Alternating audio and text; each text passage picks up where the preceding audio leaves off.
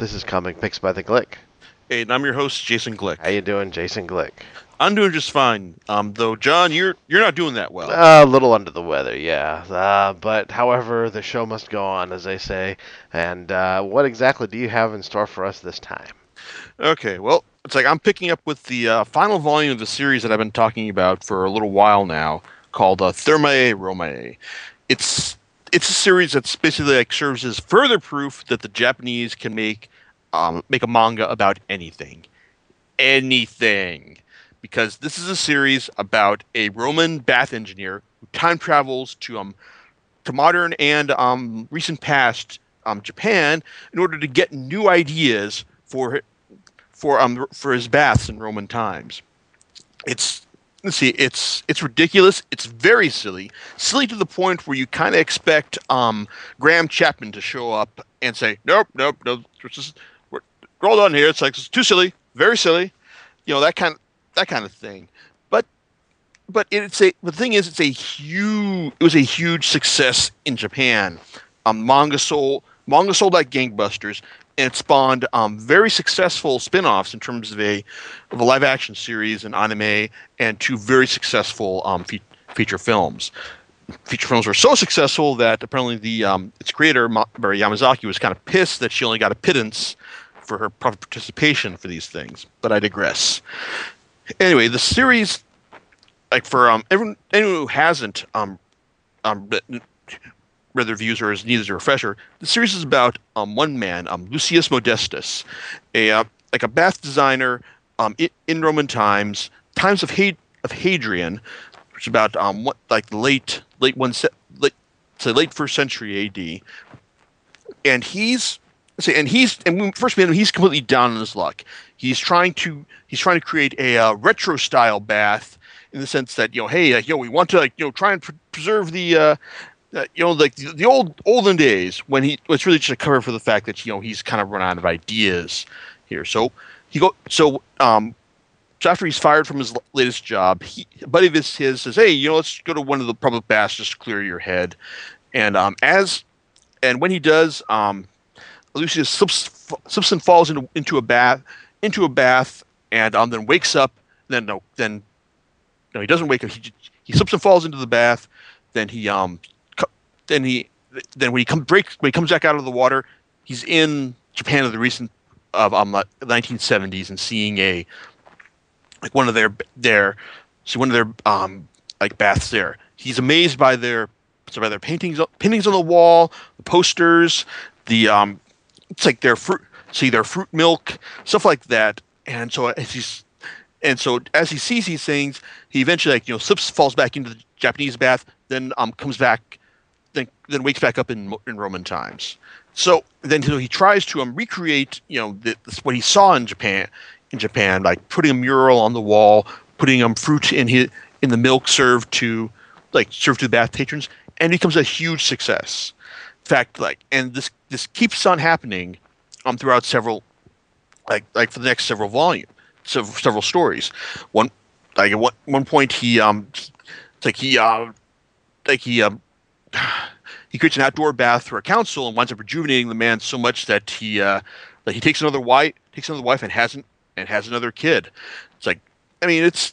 It's fun, silly stuff that works because mangaka Mari Yamazaki, it plays it all as general good-natured culture clash humor, seeing how Lucius is just completely baffled by the land of these flat faces and their supremely advanced technology, how they can have aquariums in the walls, or possess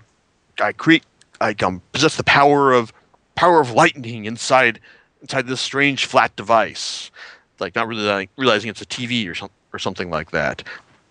But just the joy during the series is fun. Is I'm seeing him travel to, just travel through time, and I'm taking the inspiration back and repurposing it in ways that are almost MacGyver-esque in their ingenuity, from creating bath slides for kids in public baths, creating directing the construction of a giant bathing village around the area. it's like in a rural area of Rome. It's like or also just like creating like a small personal bath for what it's like for an aging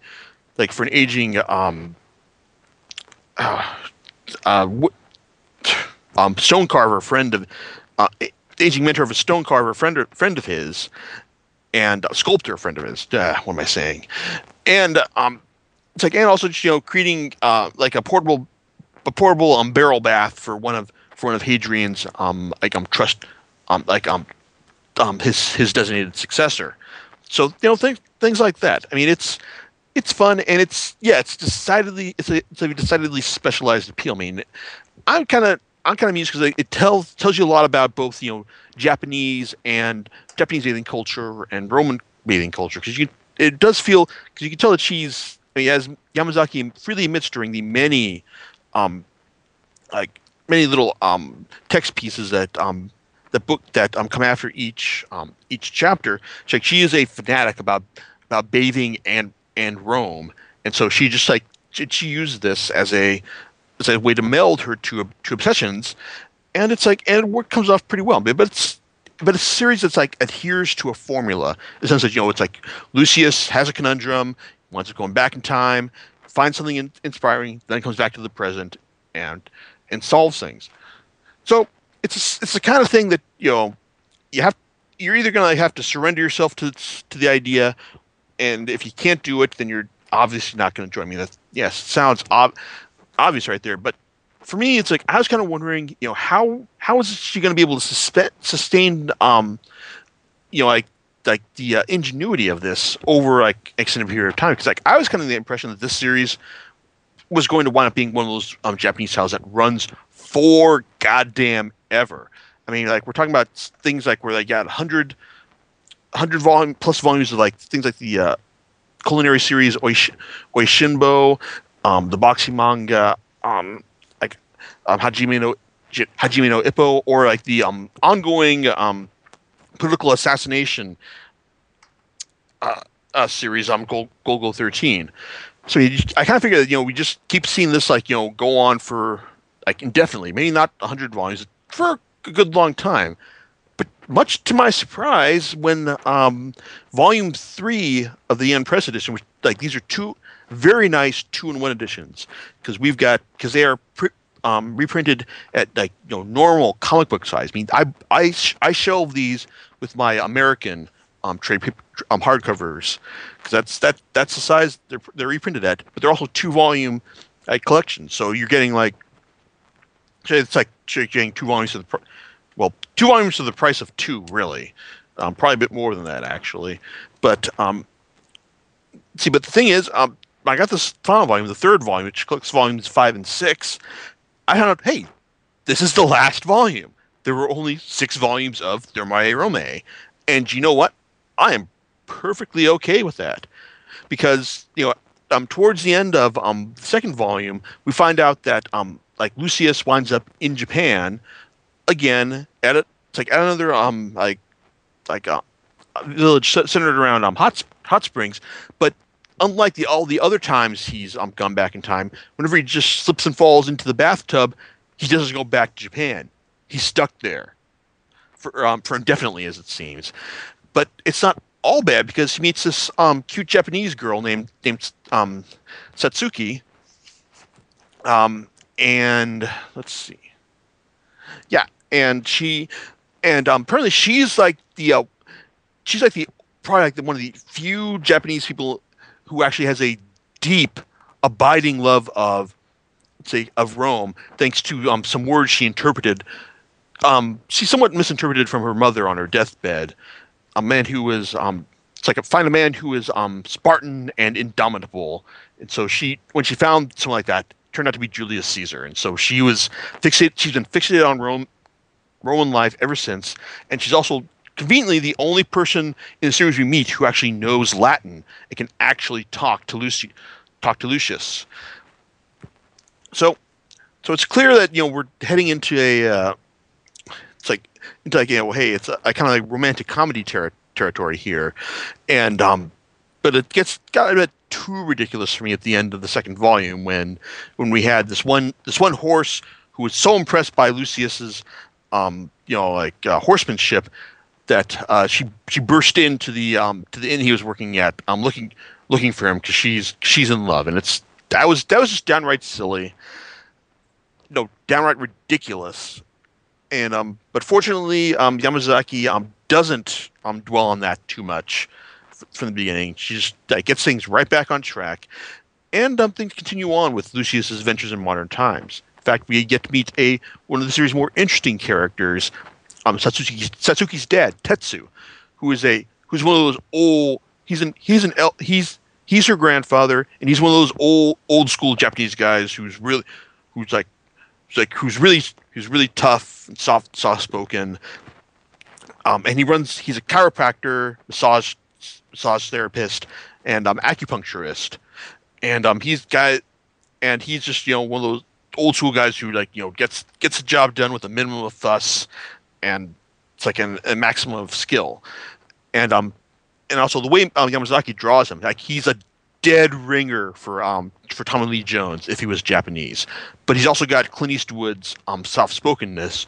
So it's kind of interesting to see to discern her influences just from looking at the guy and observing his actions. But as the main story for this volume plays out, it turns out that Tetsu worked for some of his buddies to run this bad gang out of town, some 20, 30 years ago.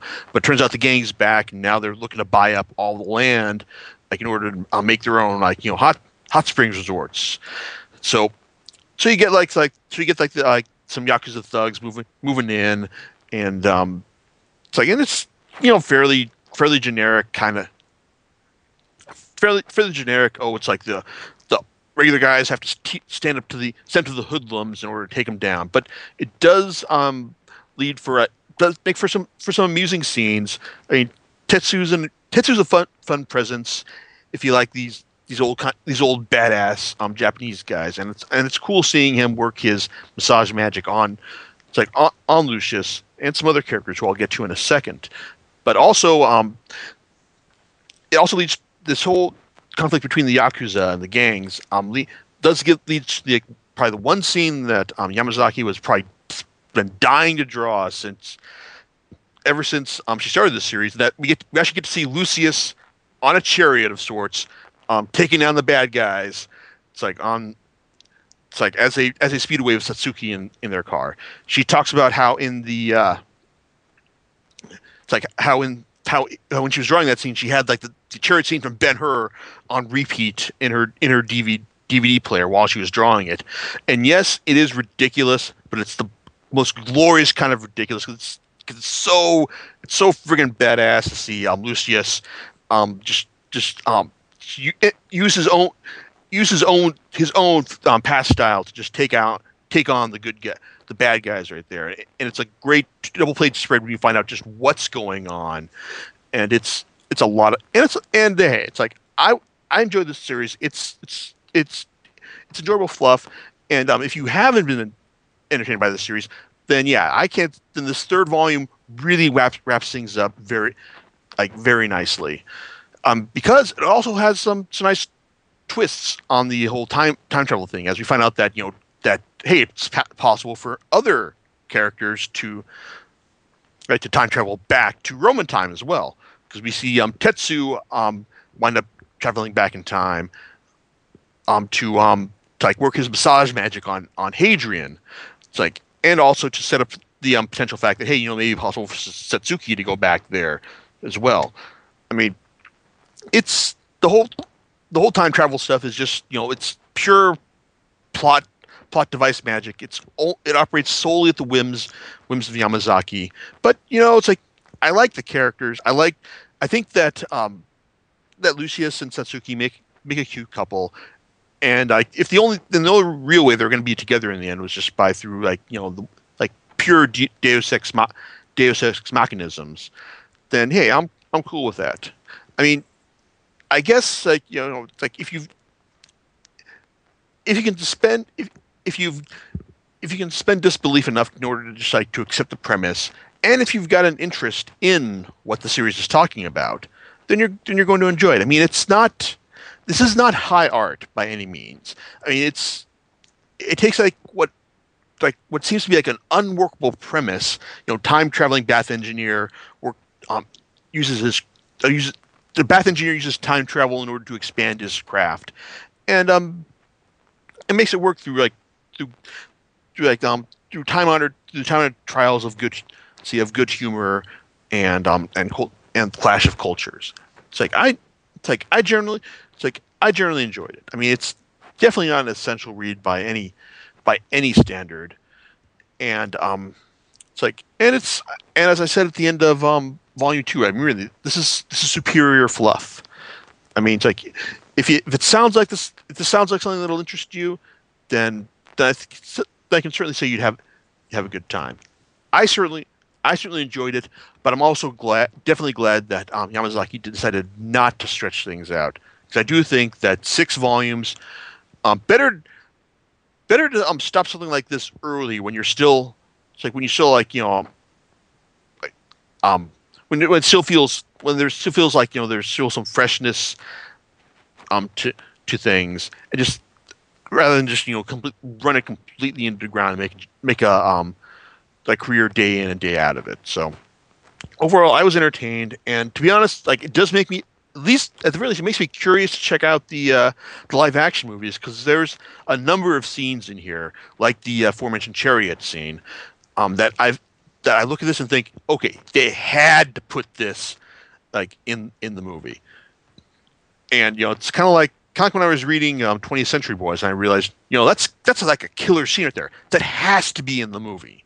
So I'm interested in checking that as well. And hey, it's like I certainly wouldn't be adverse to seeing more of Yamazaki's works in print as well. In fact, hey John, Yes, sir. apparently like this, I doubt that we'll be seeing like one of her later works in English, but she also was responsible for a manga version of Walter Isaacson's biography of Steve Jobs. Oh, interesting. Interesting indeed. Yeah. So, but it's like, to be honest, like I think this series sold what can be charitably described as sweet fuck all, because volumes 1 and 2 are priced at $35, which, considering the production values Yen Press put into this, like I said, the hardcover, the dust jackets, the glossy paper, yeah. But then volume 3 comes in at $40 even. So I you get the feeling that that Yen probably may have taken a bath on this, but I'm glad that they brought it. I'm glad they brought it over anyway. Yeah. So that's pretty much all I have for you, John. Any thoughts, or are you conscious at all to? Well, I'm still amazed at different concepts of time travel and what people time travel for, whether it's an accident or if it's on purpose. It's always a very interesting story to me. Indeed. It's and this one's just off the wall, but hey, time traveling in a bathtub, yeah, or I should say a bath house. Yes, that's definitely unique. Yes, it is, and like I said, I enjoyed it. Glad it only lasted 6 volumes, because it errs on the side of airs on the side of brevity, which I appreciate. You know what you're going to talk about next time? Well, it's like depending on whether or not I get around to writing up the new volume, my copy of Garth Ennis's Battle Classics, or Inio Asano's Nishigahara Holograph. It'll either be one of those, or if something pops up in the next week that strikes me as being particularly compelling. But we'll see. Well, stay tuned for next time, and we'll talk with you next time on Comic Picks by the Glick. All right, laters. Bye.